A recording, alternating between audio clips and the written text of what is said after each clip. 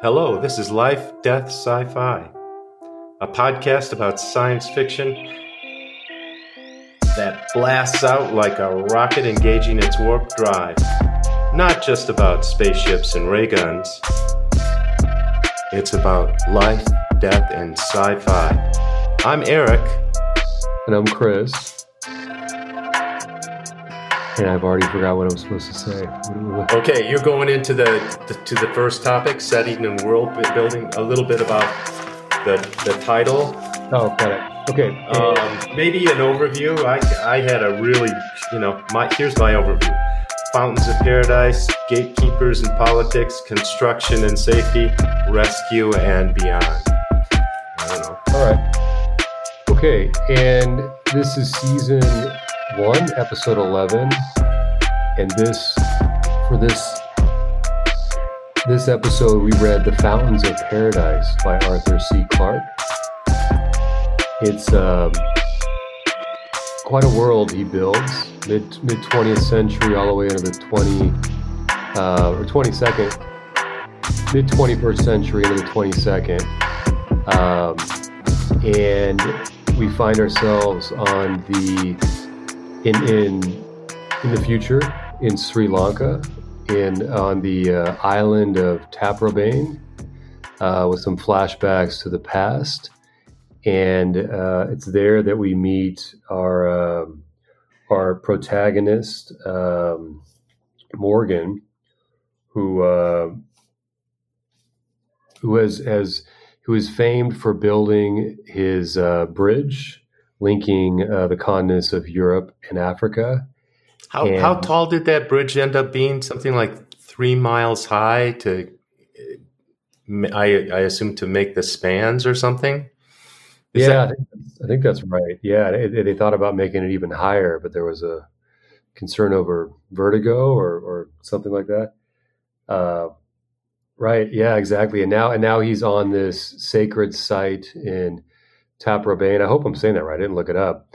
I Googled it, but I didn't look up the pronunciation. Taprobane, is that how you say it? I would say it that way. And Taprobane Island. Yeah, and this was the first time I'd heard of it. It is an island. Privately owned? The cover of the copy I have, but what's that? Privately owned, I think. Yeah, I think it's a hotel now, right? You could just... And I was kind of hoping that Arthur C. Clarke owned it, but I don't think I got that. Maybe I'm wrong. No, and I wanted to do a bit more research as to why, try to find out how he may have settled on that particular spot. I read something about that, and he said it was in his retirement. He was totally surprised that that he ended up there. With all of this happening above him, this would be the spot on the planet best for this building the elevator. In actuality, in reality, it would be. Yes. Yes. Well, so yeah, our protagonist is an engineer who has this idea to build an elevator to space, and because of and correct what could be simpler, right? Elevator into space. Right, yeah. Let's build a tower to the heavens. Seems like a good idea, but well, and I guess at this point we should probably say that there will be spoilers. Oh yeah. Yeah, you can't listen to Life, Death, Sci-Fi without at least one spoiler. That's for sure. Yeah, lots of spoilers. We're assuming you've read the entire book as we have, and we're going to talk about the end of that book at some point. I'm looking forward to that because I don't know if I totally understood the end of the book. Oh, okay, good. Because I wanted to talk about the beginning. Where there was this kind of ancient religious kingdom. I think religion came later, but this kingdom fought after and built upon these fountains that took quite amazing engineering to do, and then the mysterious murals on the face of that giant rock. I liked it. I liked the story behind it, but I was trying to fit that with what was coming next, and the jump into the future left me a little bit disoriented. It seemed like two different stories there, and he was trying to put those together, but they were both amazing feats of engineering. The fountains, right. The ancient fountains. Yeah, I have similar questions, and I think there's a number of different myths and illusions, some real and some not, and I guess I wondered about the intertwining of those and whether he's creating. There's a sort of myth making happening here, right? I mean, it's a future myth. Yeah, we get the sense that this is narrated from a future beyond the time of the time of the setting, right? That it's looking back at for us, it's our future, but the narrator is looking back, right? Okay. Does that make sense? No. Like it's just me. It's just me, though. Well, yeah. It explain like yourself. That the narrator is maybe somebody in 2000 or the 23rd century, who's looking back at all of this, right? Okay, yeah. It's not. Yeah. It's like a history, right? Exactly.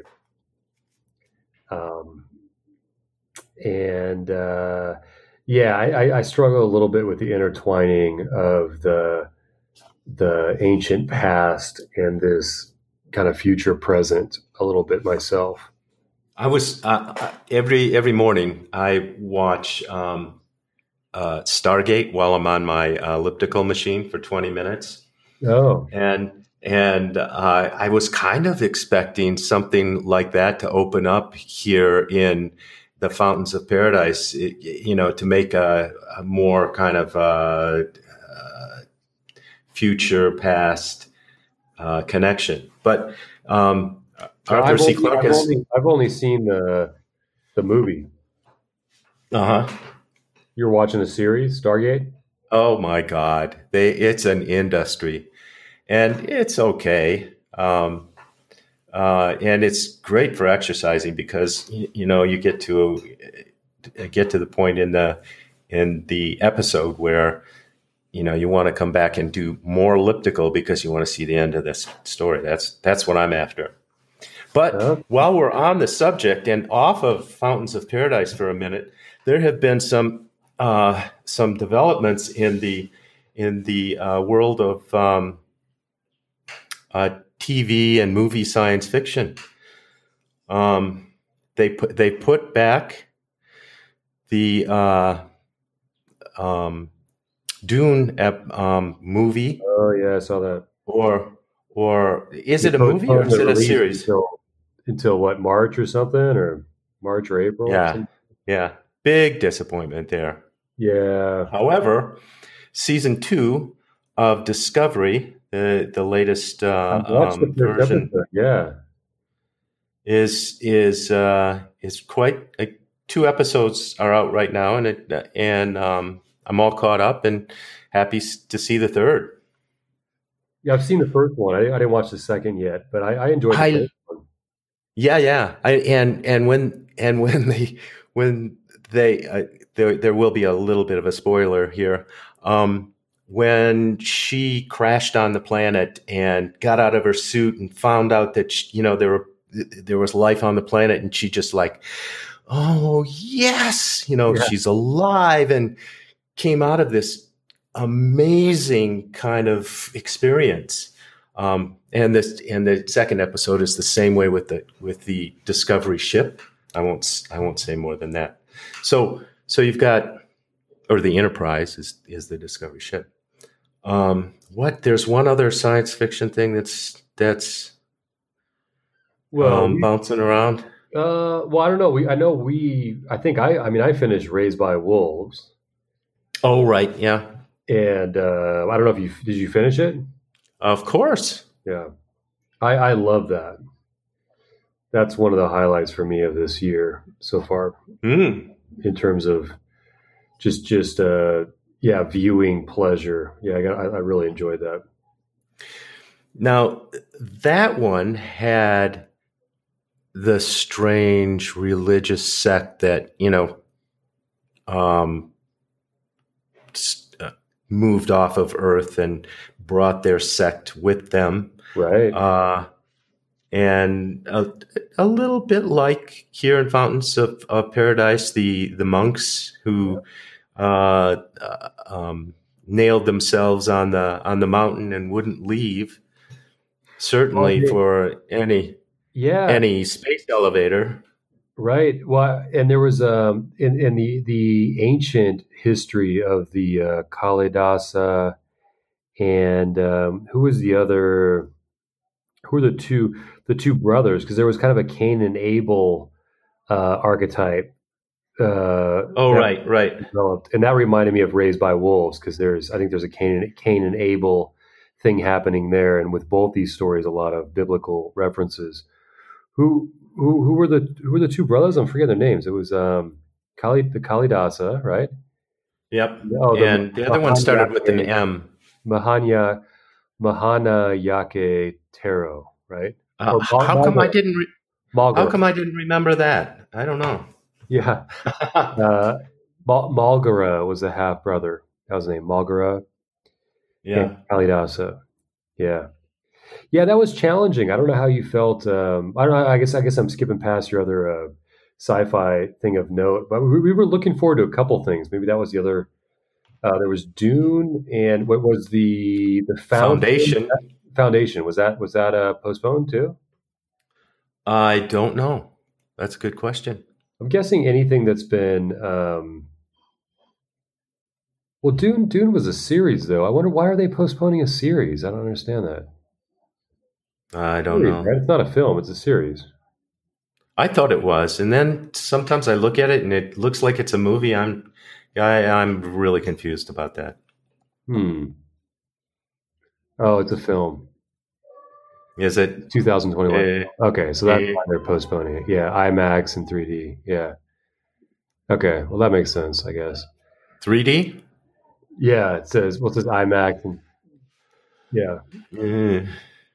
Yeah, 3D would be good, but I'm not going to a movie theater anytime soon. No, for sure. Yeah, definitely not. I don't know. I don't feel so worried with a mask on. Honestly, I could sit in a theater and watch a movie with a mask. Well, the bummer part, the part that would bother me is I wouldn't be able to eat popcorn, and a movie without popcorn just doesn't feel right. I was buying dinner at Subway. So when we finish here, I've got my Subway in the refrigerator, and I'm up there at the counter, and I'm doing a pretty good job of ordering. And then this family comes up. There were, I think, 8 people, and all of a sudden there was no social distancing. All these kids without masks were around me, and a couple of adults, and the woman was trying to give me change, and I just backed off, and they crowded in, and then they crowded into the register, and she held her hand up with my change, and I went, I'm not going to go through that crowd to get my change. So she told them to back off, but it was awkward. I felt awkward. She felt awkward. And the people, they, like, who's this guy? So I don't know. Yeah. There's a bit of that. We were out for the first time as a family, a little farther away from usual, from our house, a little farther than usual. And same kind of deal. There were some parks, and there were like a lot of kids in some plazas, and these kind of grassy parts of parks, and they weren't wearing masks, like all the little kids, and just kind of just for whatever reason coming and sitting too close. And there was lots of space, but it's how there's certain people that kind of gravitate near others, and I mean, that's what we do. We're people, right? That's what we want. We want that social connection. We want to, be around other people. Yeah, absolutely. Mexico's having a really hard time with it because, they it's a culture that loves fiesta, and they haven't been able to do that, and so now it has loosened up a little bit, with the government always saying, we're close to shutting it down again, that kind of thing, and I don't know, out at the soccer fields. There was a big party with, a lot of music until 2:00 last night. There had to be 100 people, 200, 300 people there. I don't know. It was a big crowd anyway, because I could hear them. I thought, oh my God, when you go home and you kiss your abuela good night, I hope you don't give her COVID. Yeah, it's tough. I mean, it's like people don't get the gravity of the situation. Yeah. Are you talking about any leaders that we know? I don't know. Jesus. Yeah, let's hope the next time we have one of these chats, there's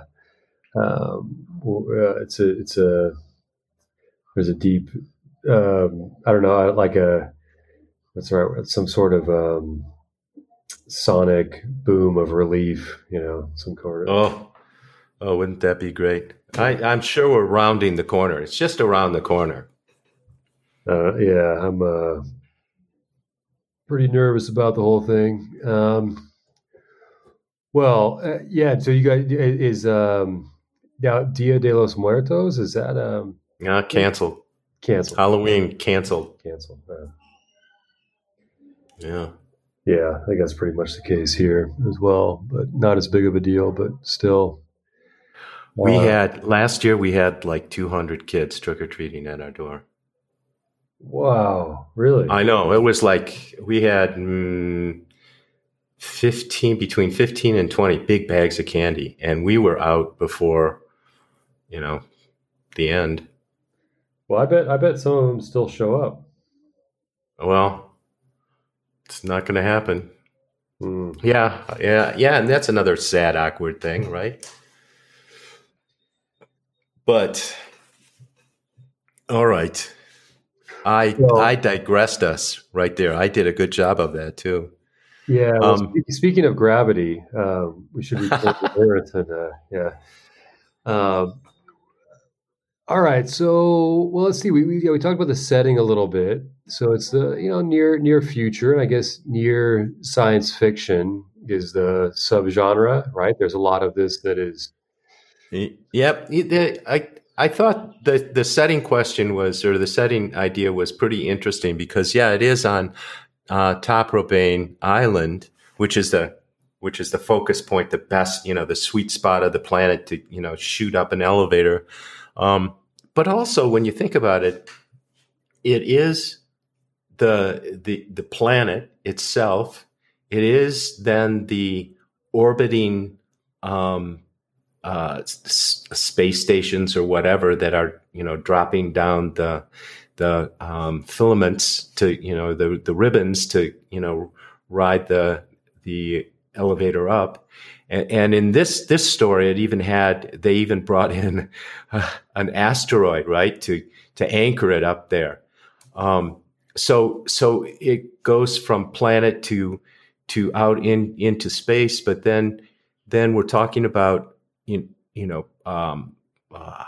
settlements on the moon and Mars, and so it includes our solar system, of course, with the solar flares and all of that, the sun. So it's I don't think it's quite a space opera, but it sure does It it is a broad scope, a huge. You really, when you read the story, you have to think big. Right. Yeah, I felt that way as well, and it felt like, and to be honest, I didn't even look this up, but it felt like the beginning of a series, and it's not, right? I don't think there's a sequel to it, but there must be other, you know, stories out there. Well, Yeah, even I kind Star of, I kind Trek mentions oh, it has Star Trek. The Star Trek episode Voyager, I think Rise, has a space elevator episode where they get into some trouble on the way, and of course our Voyager guys have to come in and help out. well, I still have yet to watch Star Trek Voyager. I've just embarrassed myself twice now, right? I've got no Star Trek Voyager, even though I've watched most of the other Star Treks. Oh my God! It's such a huge franchise. No one can see it all. Well, I feel like I should. I think I've seen all the. I think I've seen all the rest. Maybe not. I mean, there's so the original Star Trek Next Generation. I've seen all those. Discovery, is it just the Voyager in between, or am I forgetting something? Oh, there's the Enterprise, which takes you back to pre, first Star Trek series, and then there's what is it, the Space Station Nine? I'm remembering that. Oh, yeah, Is I've it? never seen There's that. another one, but that's quite good actually. Odo is a great character in that. I gotta check that out. Well, before we go too far with setting, I guess I hear what you're saying about it being so epic, and there's parts of this that I think just in terms of the uh, well, I was really fascinated by the choice of Sri Lanka in this part of the world because it's so rare that my sci-fi experience has taken me to that part of the world. And we went to Myanmar a few years ago, just a couple years ago, and so some of that region, right? And I mean, Sri Lanka is not Myanmar, obviously, but it's close. And this, the robed, and we both spent time in China, and the robed monks and these temples, and then when you're in, like, say, Myanmar or Thailand, I guess Sri Lanka or India. I don't know if you've been to India, but I've been there once, and you just have like this. It's so, with the just the heat and the humidity and this tropical, kind of monsoon rains and this it's so different from what I have typically, to me, sci-fi has so often been like Tokyo, right? Or Oh yeah, with all the tech, yeah, driven by yeah, tech. like there's so much of that. And I think I don't know that I've just read so few sci-fi stories that deal with the any place along the equator, really. I think Hmm. so few, and so I found that really, really kind of interesting, and like you said before, like a really interesting kind of juxtaposition between the future and the ancient, and maybe that leads a little bit into one of those quotes about, in the epigraph. It says politics and religion are obsolete. And the time has come for science and spirituality. And that really struck me in reading this because sometimes when you're in those regions, it kind of lacks. And sure, there's this such a strong Buddhist influence, but I guess maybe there's some things lost in translation for me. But I've never felt like Buddhism had such dogma, right? Or there wasn't so much that came with it. It was just kind of a way of sort of being, and I felt like that was pretty well represented here, where um, I don't know. I guess they had their rules and rituals, but it just served as such a great contrast to space, right? Hmm. Well, I think those. Yeah, I totally agree with you. Um, I think from that quote, politics and religion obsolete, space and spirituality, it's time. We we always put those things together in kind of one basket and shake it up and hope it all works out, and it doesn't work out very well. So if we could take religion and politics, the dogma of religion and politics out, and look at science, which should be based on the truth as we know it, and spirituality is what is spirituality? Something different than religion, right?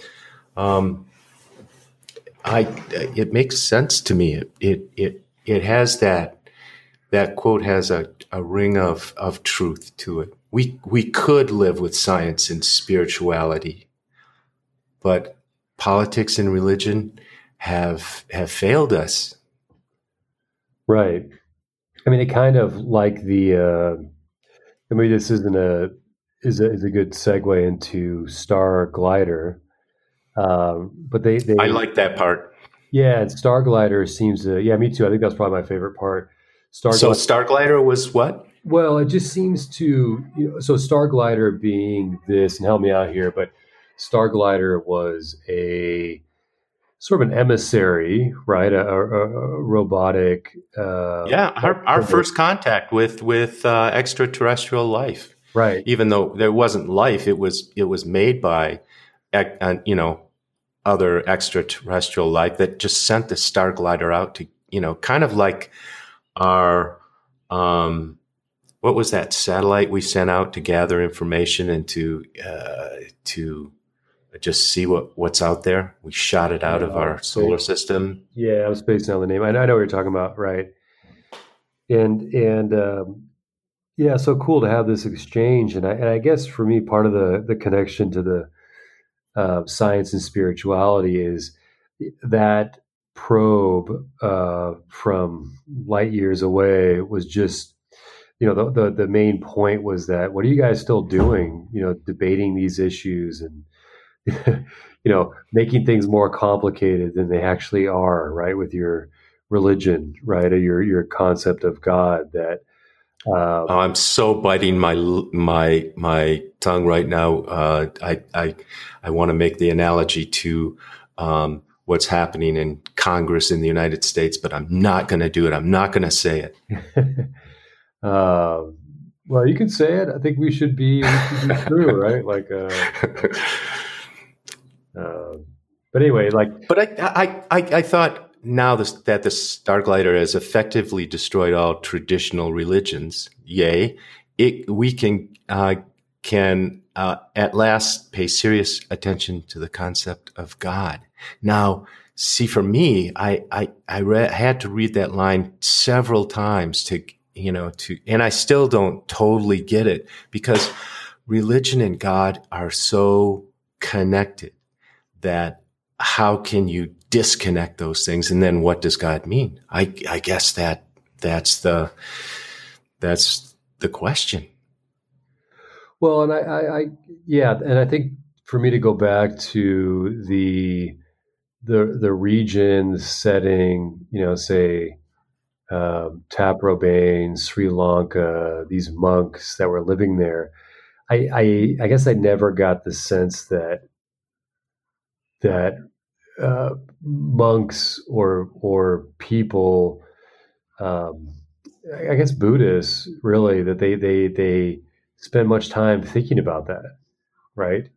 Um, Whereas I think in the quote unquote kind of West with our Protestantism and Christianity, that there's a lot of time spent trying to figure all that out rather than just sort of being, right? Yeah, yeah, yeah. I probably, my spirituality is more leaning that way. For I try to live a balanced, life. Choose the middle path and meditate to try to reach some form of higher spirituality. It makes more sense to me than the kind of religion I grew up with. Yeah, I hear you. I mean, I guess I just have an issue with authority in some ways, and so the idea that there's this Let it all out. This is a place to talk about it. Authority. Well, just I mean, the idea that there's some sort of innate hierarchy is I guess something I hope isn't true, right? I would hope that it's. I don't know. I don't know what it has. I don't know exactly what my vision of the alternative is, but I would hope that there isn't just like. I don't like the idea that everybody's got a place and a predetermined future, and that some entity maybe pulling the strings of everything else, right, or everyone else. I just don't like that idea.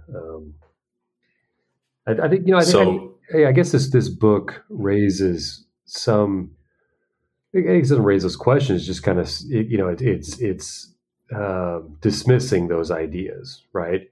I mean, I kind of wanted to know more about Arthur C. Clarke as I was reading, and I wondered how many those little glimpses of this or that seem a bit autobiographical, or you get some glimpses into an author's mind, and I kind of wondered to what degree this reflected his own sense of spirituality. But I don't know a whole lot about Arthur C. Clarke. Yeah, I don't know. I know a little bit, but I didn't look into that. He's one of those guys that, and this is so cool, that is a creative science fiction writer that people like world space agencies and NASA call up for, their to be part of their think tank.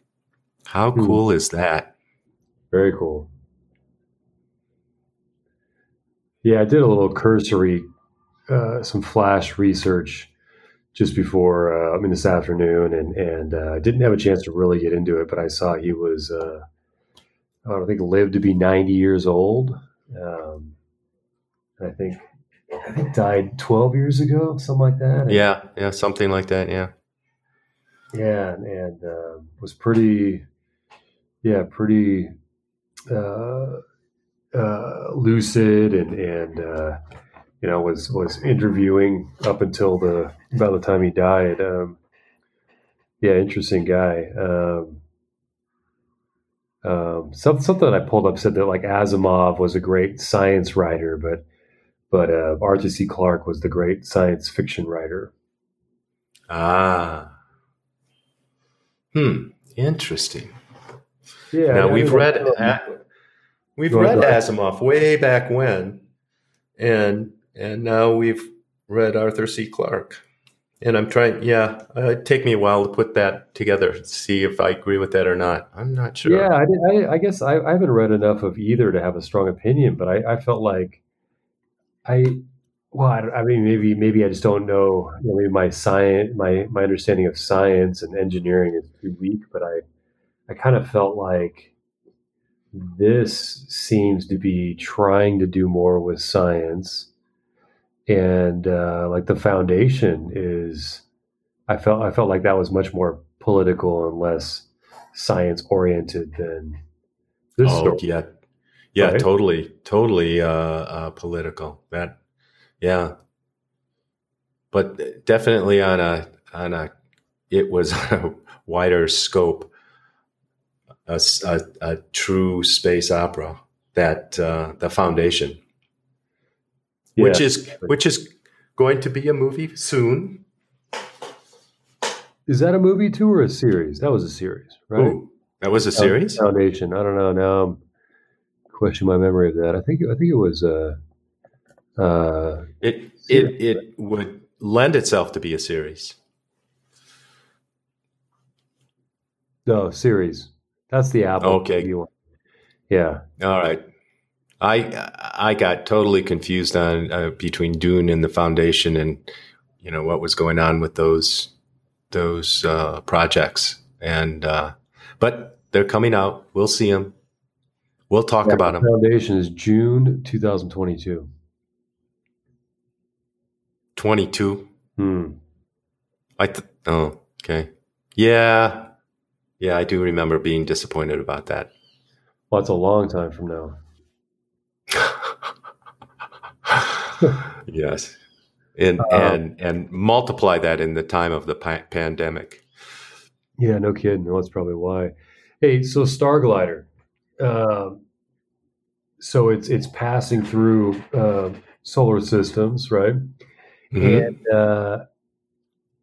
I guess a couple of questions there.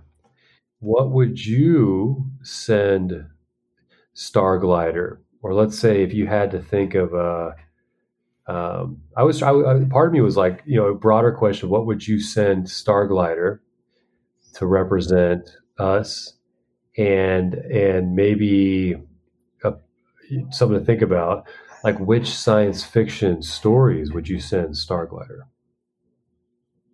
See, it all depends on what kind of person you are. If you are the kind of person,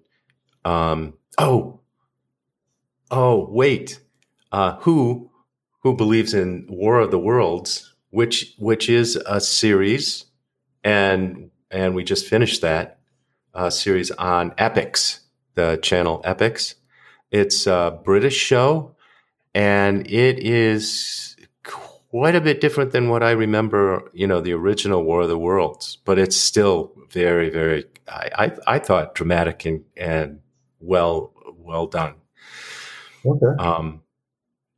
So War of the Worlds. So if you're somebody who believes in that, what happened in that story? Yeah, we send off signals into space and into places where we thought there could be life, and sure enough, there was, and they sent an army to destroy us. We've read a couple stories like that. What was the third body solution? Third body problem. Yeah. Problem. Yeah. Another, kind of bad response from messages sent into space. So, what would I send the Starglider? I think there's a series coming out for the three body problem too. I'd love to see that. I saw something about the trouble of adapting that. Actually, I haven't listened to it yet. It's a podcast on The Watch. I don't know if you listen to that. You should check out The Watch. You'd like that podcast. I'm writing it down. The Watch. They do a great job of breaking down some good TV. Pretty much anything that they recommend, I usually check out. They have some great tips. Yeah, The Watch. So what would I send the Starglider? I would send. We don't live in this sector of this. This galaxy. Look someplace else. That could be one response. Misdirection. Okay. Or we could show them what a total mess of a planet this is, and they would never want to come here. Or if it was a benevolent star glider, I think one of the things that humanity is so good at is making stories, telling stories, making music. Our creativity is something I think quite special. The diversity of life on this planet is amazing. So something in that way, I think. What about you? Yeah, I mean, my first thought was like, oh, I love Bradbury. I'll send them Bradbury. And then I thought, oh, God, if they're reading Fahrenheit 451, they're going to think they're Sure, yeah. in trouble. And then Yeah, I guess I would probably send them so many of those classic kind of transcendent writers and musicians. So, a Mozart, a Shakespeare, right? Yeah, I think those capture kind of the soul of humanity and its in all its complexity. That's not too threatening, right? That's vulnerable enough that it's not so threatening. Yeah. Yeah. Hmm. Well, what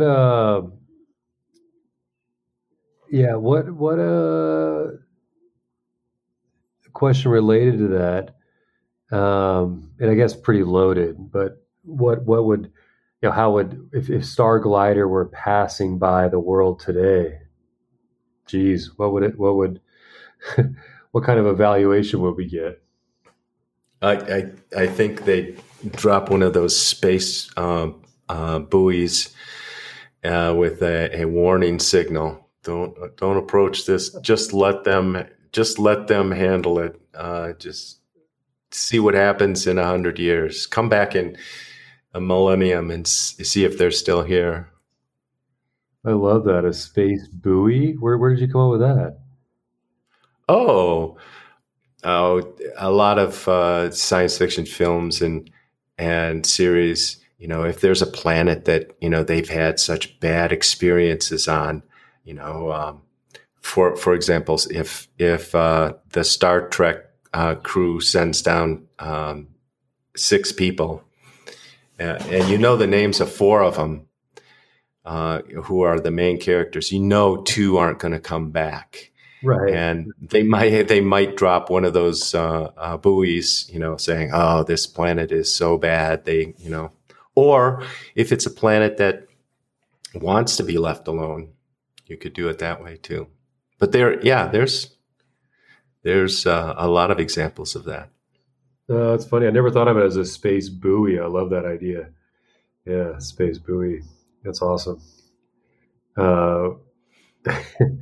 Yeah, I mean, what a nightmare we would look like these days. Although maybe we're just too close to the action to. Is there something admirable about our feeble efforts to deal with it? Right, like if you were, you have to look closely, huh? You have to get into the hospitals and stand next to one of those care workers and I think that's when you see humanity shine. But if you get out and just listen to the noise on the airwaves, it's pretty. I think it's pretty hard. I mean, to some greater being, we're just like these little ants trying to pull something, that's just a little too awkward or heavy, and we're trying to figure it out. But maybe it's fascinating to some higher being. Speaking of higher being, the image I just got was the ant farm that you put the dirt in and then you throw a bunch of ants in there and they make the little tunnels and stuff around. That's the greater being looking in on the planet Earth. I get your image on that. Yes. Well, yeah, exactly. And because we're like grade 5. So in this book they talk about the different. Star Glider talks about the different levels, right? Or we're level 5. Yes, I like that a lot. And, yes, I can't tell you that because that's for level 6s. Right. That's the higher levels don't reveal to the lower levels what life is like above, right? Or don't reveal their technology too soon. I suppose there's probably probably pretty wise, right? You wouldn't want to give, maybe you need to evolve through some things before you'd want to have technology that's way beyond what you can handle, right? Well, evolve if you can. Maybe you'd never evolve that far. Maybe that's what this is it for you. You can't go any higher than this. Yeah, level 5 is like nuclear power, and we have to see if we're good enough to get through that. And once we are, maybe we can move on to the next level, right? There's a video game in there somewhere. Yeah, yeah, level up. Well, you mentioned, in our it seems like you felt like this was, well, let's maybe we don't have to go there yet. I'm just kind of looking. Well, should we talk about some of our favorite sci-fi elements? You won the prize. Yes, let's do that. Well, from our list here, we obviously have the space elevator. Well, we should talk about that a little bit because I I don't know if that was as clear to me or as meaningful to me as it. I feel like there's something I'm not quite maybe envisioning there. So I guess I see that this there's two pieces that were a little unclear to me. One, okay, so this um, it's got this sort of filament, right? This kind of tape that's this. But I loved all the references to spiders. I love it when sci-fi authors use natural elements and sort of uh, uh, what would be zoology, like some kind of like Oh these yeah, these where do you think Velcro came from? Yeah, yeah, yeah, and I love, those sticky plants with a little thorns. Somebody looked at that and said, "Oh, yeah. And so you got this kind of gossamer line that goes up into space, right? This thin line, and there's this inverted or I don't know, up kind of like a what's the right word, like a train car that's been flipped over that slides up and down. It works like sort of an elevator. There's different levels, and then it goes to this midway point, right? yeah." And then where is the anchor? Like, was that is that's some sort of it's in the atmosphere. It's beyond the atmosphere, right? At that point, like a satellite.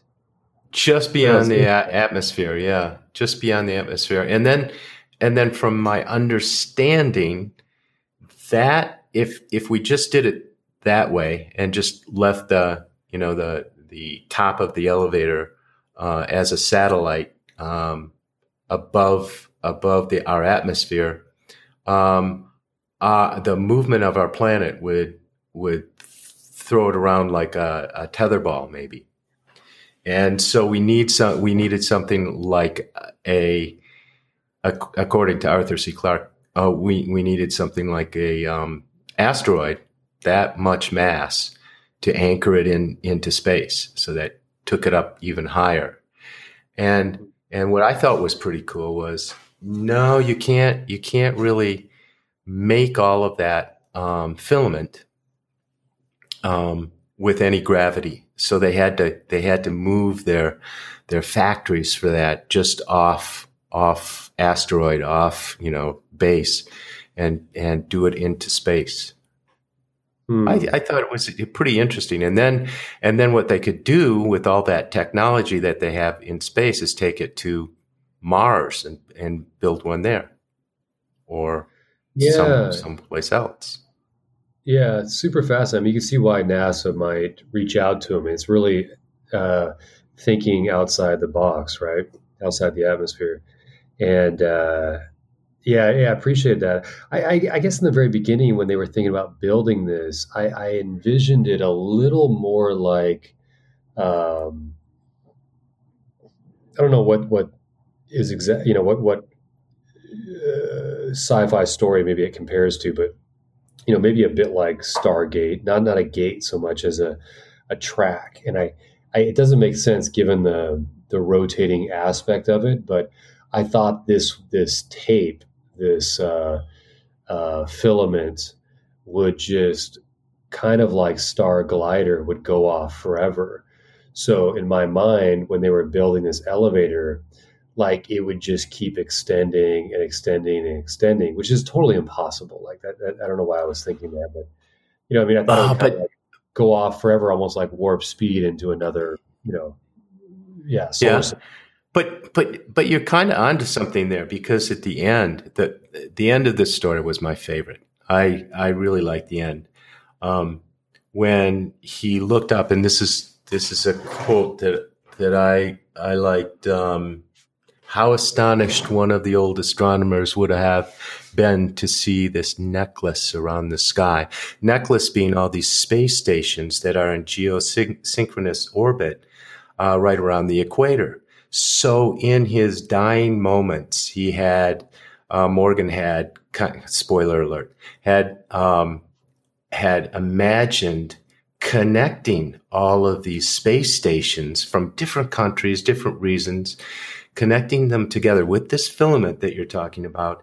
And then from each space station, now that it's all connected and solid, with the first one being kind of the anchor, they could build more elevators up to each station. Now you've got a system where you can endlessly send rockets and cargo and all of that stuff into space, which is really, the next step. But I really like that idea of the Earth being the hub and the elevators being the spokes out to the space stations that would send us out beyond.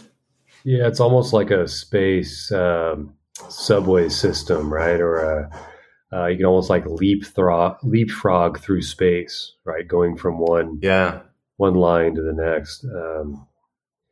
Yeah, it's a really original concept. I mean, it never crossed my mind. Very interesting, and of course the tower and the biblical kind of aspect of it. It was mentioned. Yeah, it did. Yeah, it was actually mentioned in the end. Yeah, you're right. And then I remembered what was it that, and who was the author? Was it Yang who wrote those short stories? And we were after one of the short stories in that book, but one of them was called The Tower of Babel. Yeah, Stories of My Life. Yeah. Stories of My Life, yeah. Yeah. Yeah, exactly. Yeah, I was thinking about that as well. Yeah, I mean, this doesn't have all the hubris that comes along with that, right? It wasn't like they were trying to be gods in some way or reach heaven. It was more about just exploring. I mean, I think Morgan, I guess that's the thing with Morgan, and he has this ambition and this. It was a nice again, spoiler, but a nice end for him that. Because I got the feeling reading this and kind of working through it, wondering where, how does this all work out? Where do we go with this? What's the plot, right? Like, what's the real plot here? And at the end, it picks up pace and for him to, it almost seemed out of character, right? Or maybe that's the character change. Where he makes this decision to sacrifice himself to save some people, right? And probably ultimately to that sacrifice and the myth making that probably happens afterwards could be the kind of thing that would make sure that this project continues, right? Yeah, that makes sense.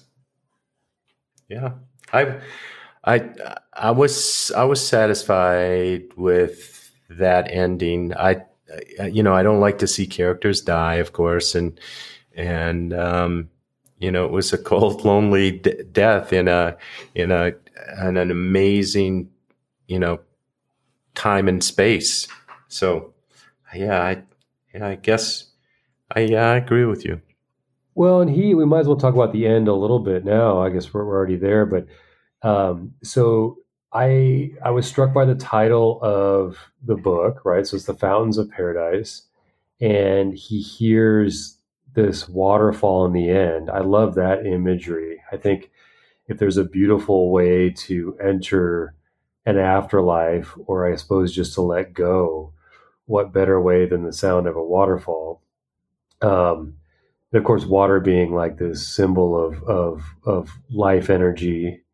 And I guess I wasn't quite sure why it ends with Let me see. So it ends with um, yeah. Sorry, let me just grab the last dawn, and then we get The Starglider, the epilogue. yeah. Well, like it kind of ends with. I know it starts with Kalidasa and then ends with Kalidasa, right? Mm-hmm. Uh, Kalidasa's triumph. I don't know that I really got the epilogue, like because there was a part of me, I guess, earlier on when the kind of head monk, which is what's the guy's name? The Mahanake. No, that was the no. Yeah, Yeah, no, I know but who the techno monk. Is that who you're thinking of? you say techno monk?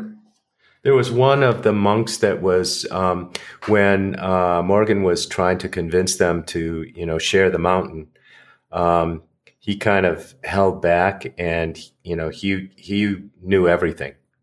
But he was a monk, but he was also a bright scientist. And after the monks left, he found his place in a corporation and shed his monk robe for a suit and tie. Oh, yeah. No, no, no. I mean, I was thinking of Not that guy.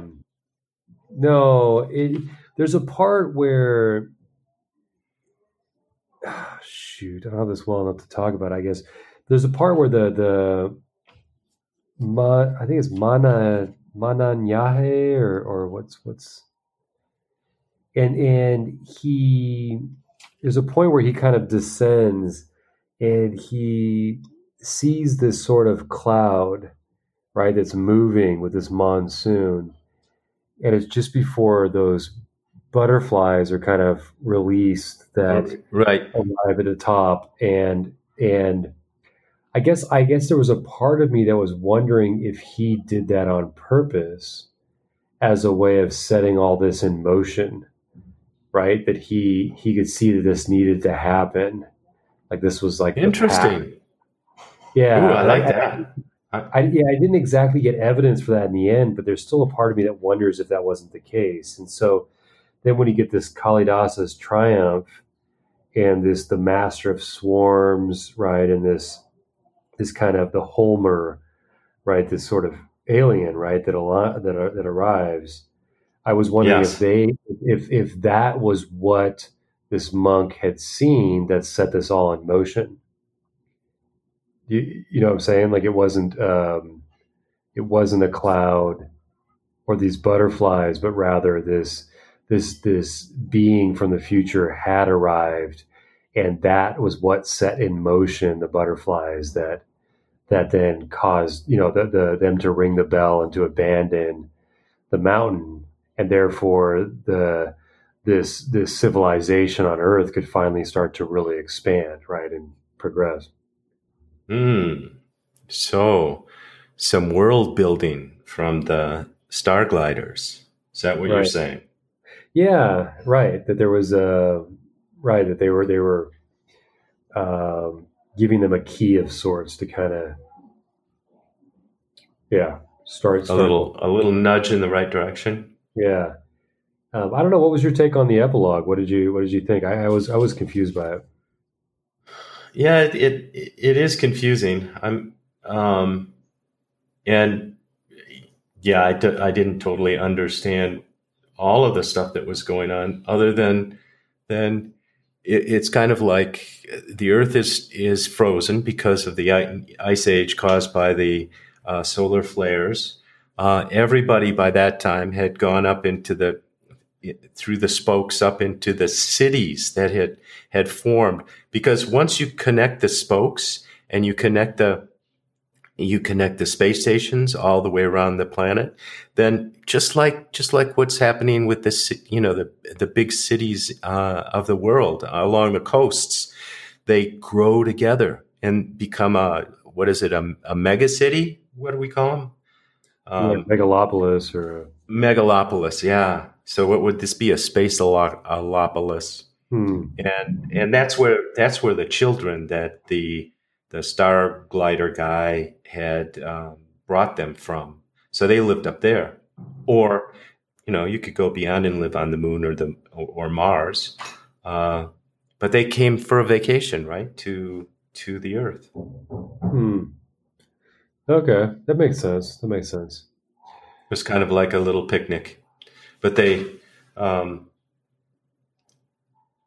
yeah, I guess kind of like um, that movie AI, where this little kid was the artificial intelligence robot, and he lost his family, and he went through all of these horrible things, and finally ended up he thought his family was in this uh, from this fairy or something, and he got to a a carnival or something and thought he saw his family or the fairy that could, you know, turn him into a boy or whatever.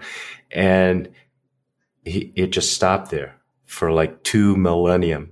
And then there was another ice age, and these beings that must have been us evolved from, 2,000 years, found him, brought him back, and this is the world now. And I kind of got that feeling from this. It was like that long in the future where the space elevators are still being used. Hmm. Yeah. Okay. Yeah, I like that. Yeah, I like that take. Yeah, interesting. Hmm. Yeah, I kind of want.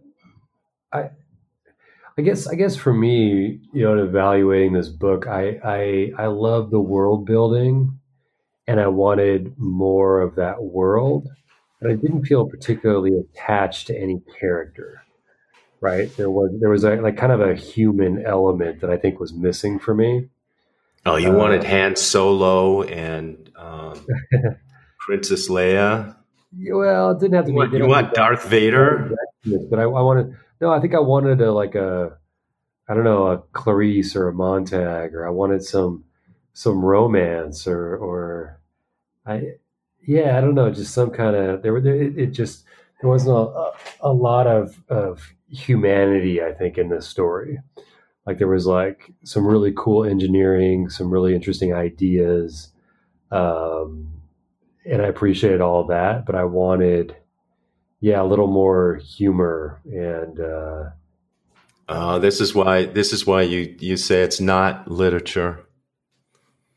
maybe, yeah, okay, all right, yeah. Well, I mean, that was our recording, but yeah, we have to have that conversation like at some point because, and that's the challenge with, with science So fiction. so you're saying Star Wars is more of So a piece you of no no literature you said than Fountains of Star Paradise? you said Star Wars, not me. No, but like I well, what would be an example? I mean, I think to me there's so many. Well, we're about to get into conversation then, but I would say Fahrenheit 451 to me is much more literary than this story. Oh, Uh, because the characters become books. Is that it? well, because they Spoiler alert. yeah, yeah, spoiler. Um, we should have that conversation. We should do a few side episodes where we don't really maybe we just don't talk about don't just focus on a book, but we could talk about a concept like that. Like, it's this episode is not life, death, sci-fi, but the non-literary, the literary, and sci-fi, and just see what we can make of it. Okay. Um, all right. Well, let me list off the rest of these sci-fi elements. So, space elevator or the orbital tower, thermocloak, right, which is just some Patagonia product, right? Uh, Star glider. Did you see that Patagonia, by the way, had clothing that in the tags it says "Vote the assholes out"? Side note, I love Patagonia. Um, so this metallist fabric. I love that baldness can be cured. That's amazing.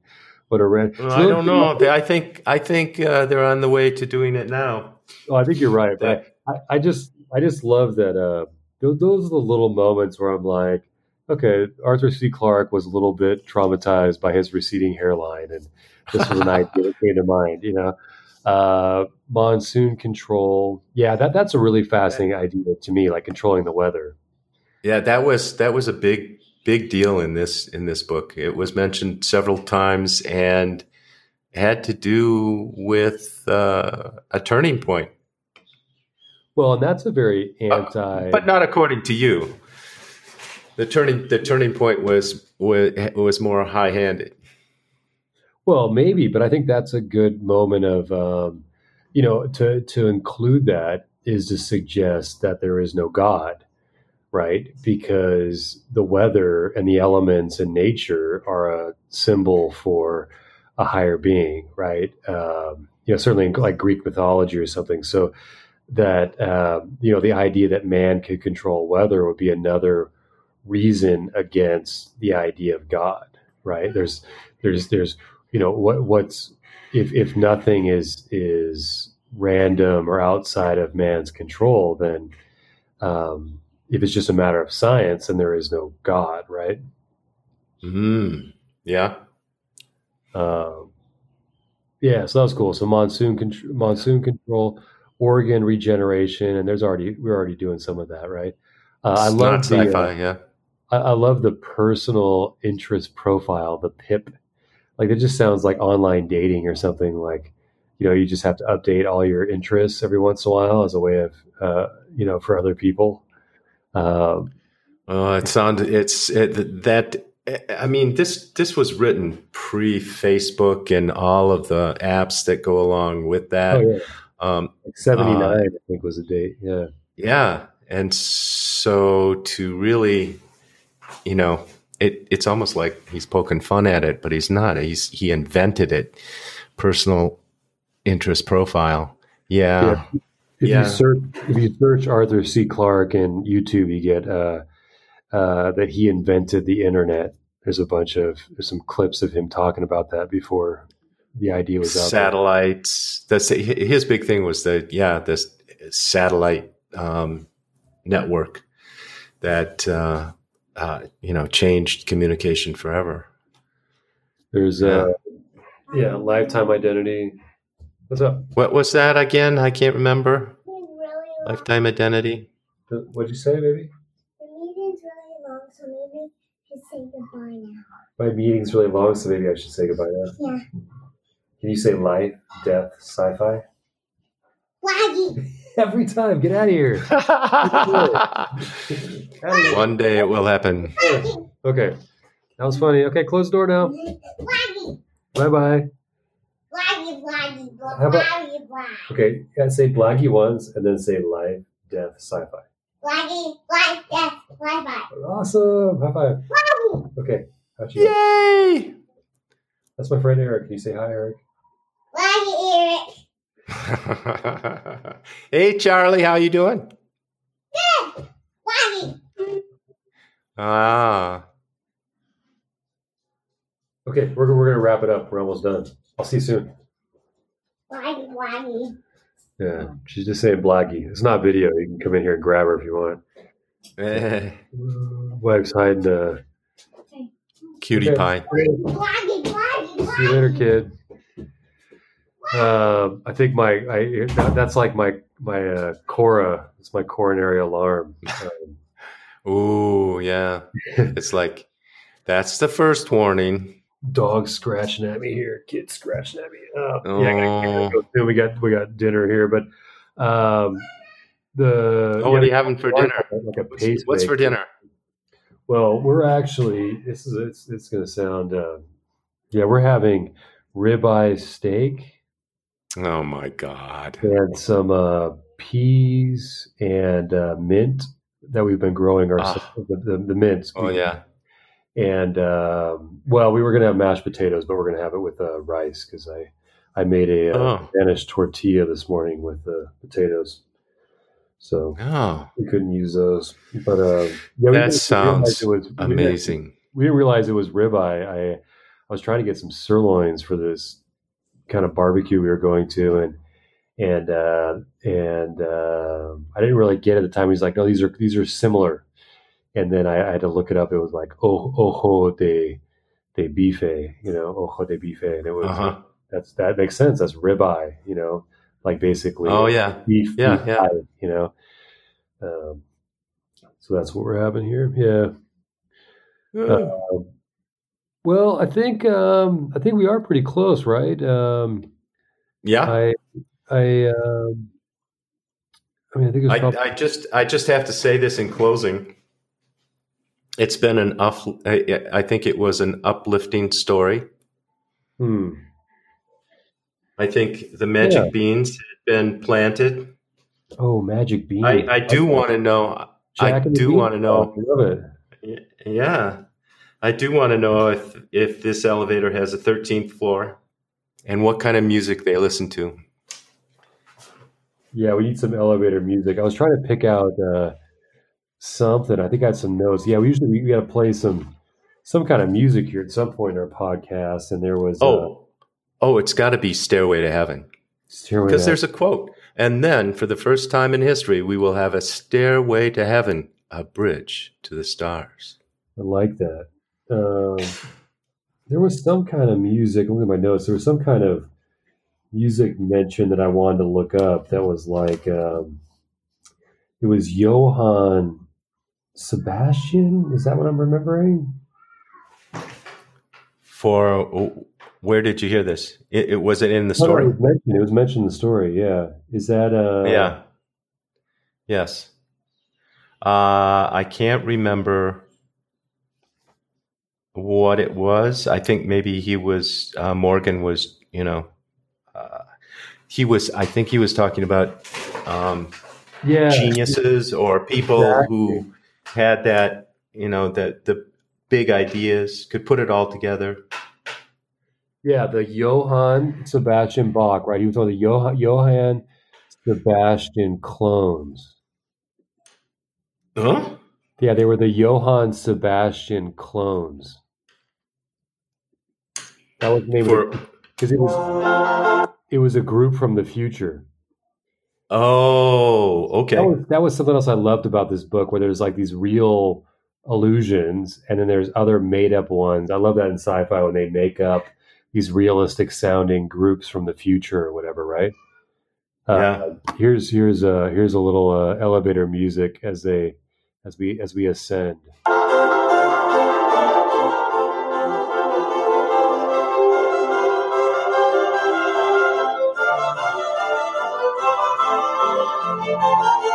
I don't know. It's YouTube. The best of Bach. Johann Sebastian. Yeah.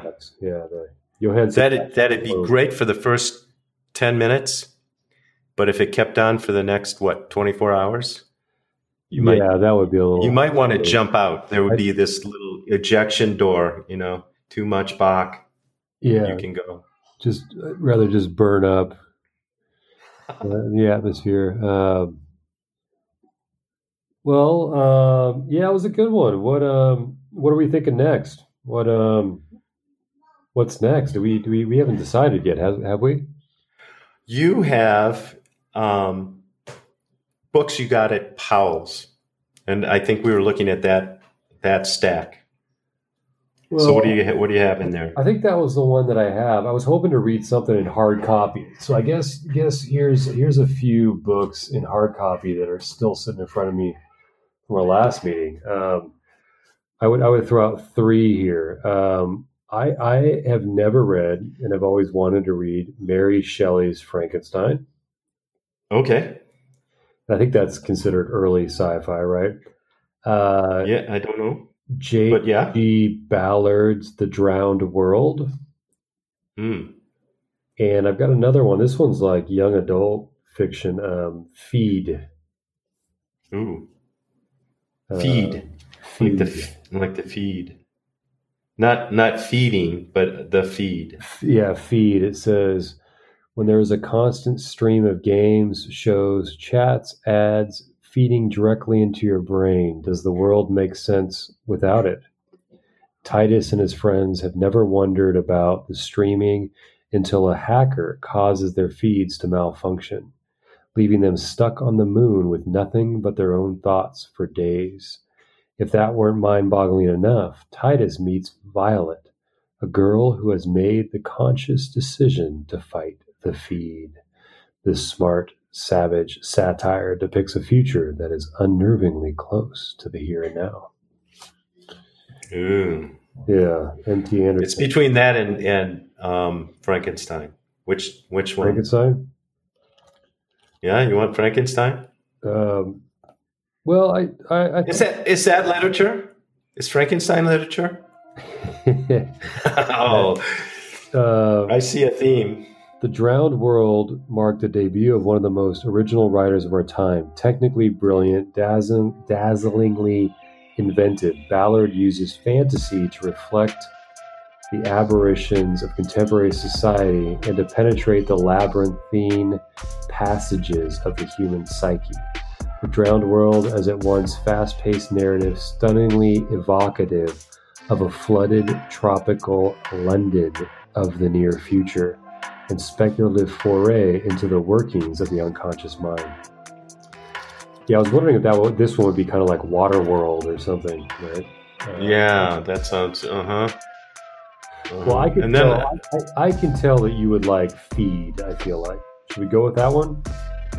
Young adult, switch it up. Author on that one? M.T. Anderson. M.T. Anderson. Okay, The Feed. All right. Let's do it.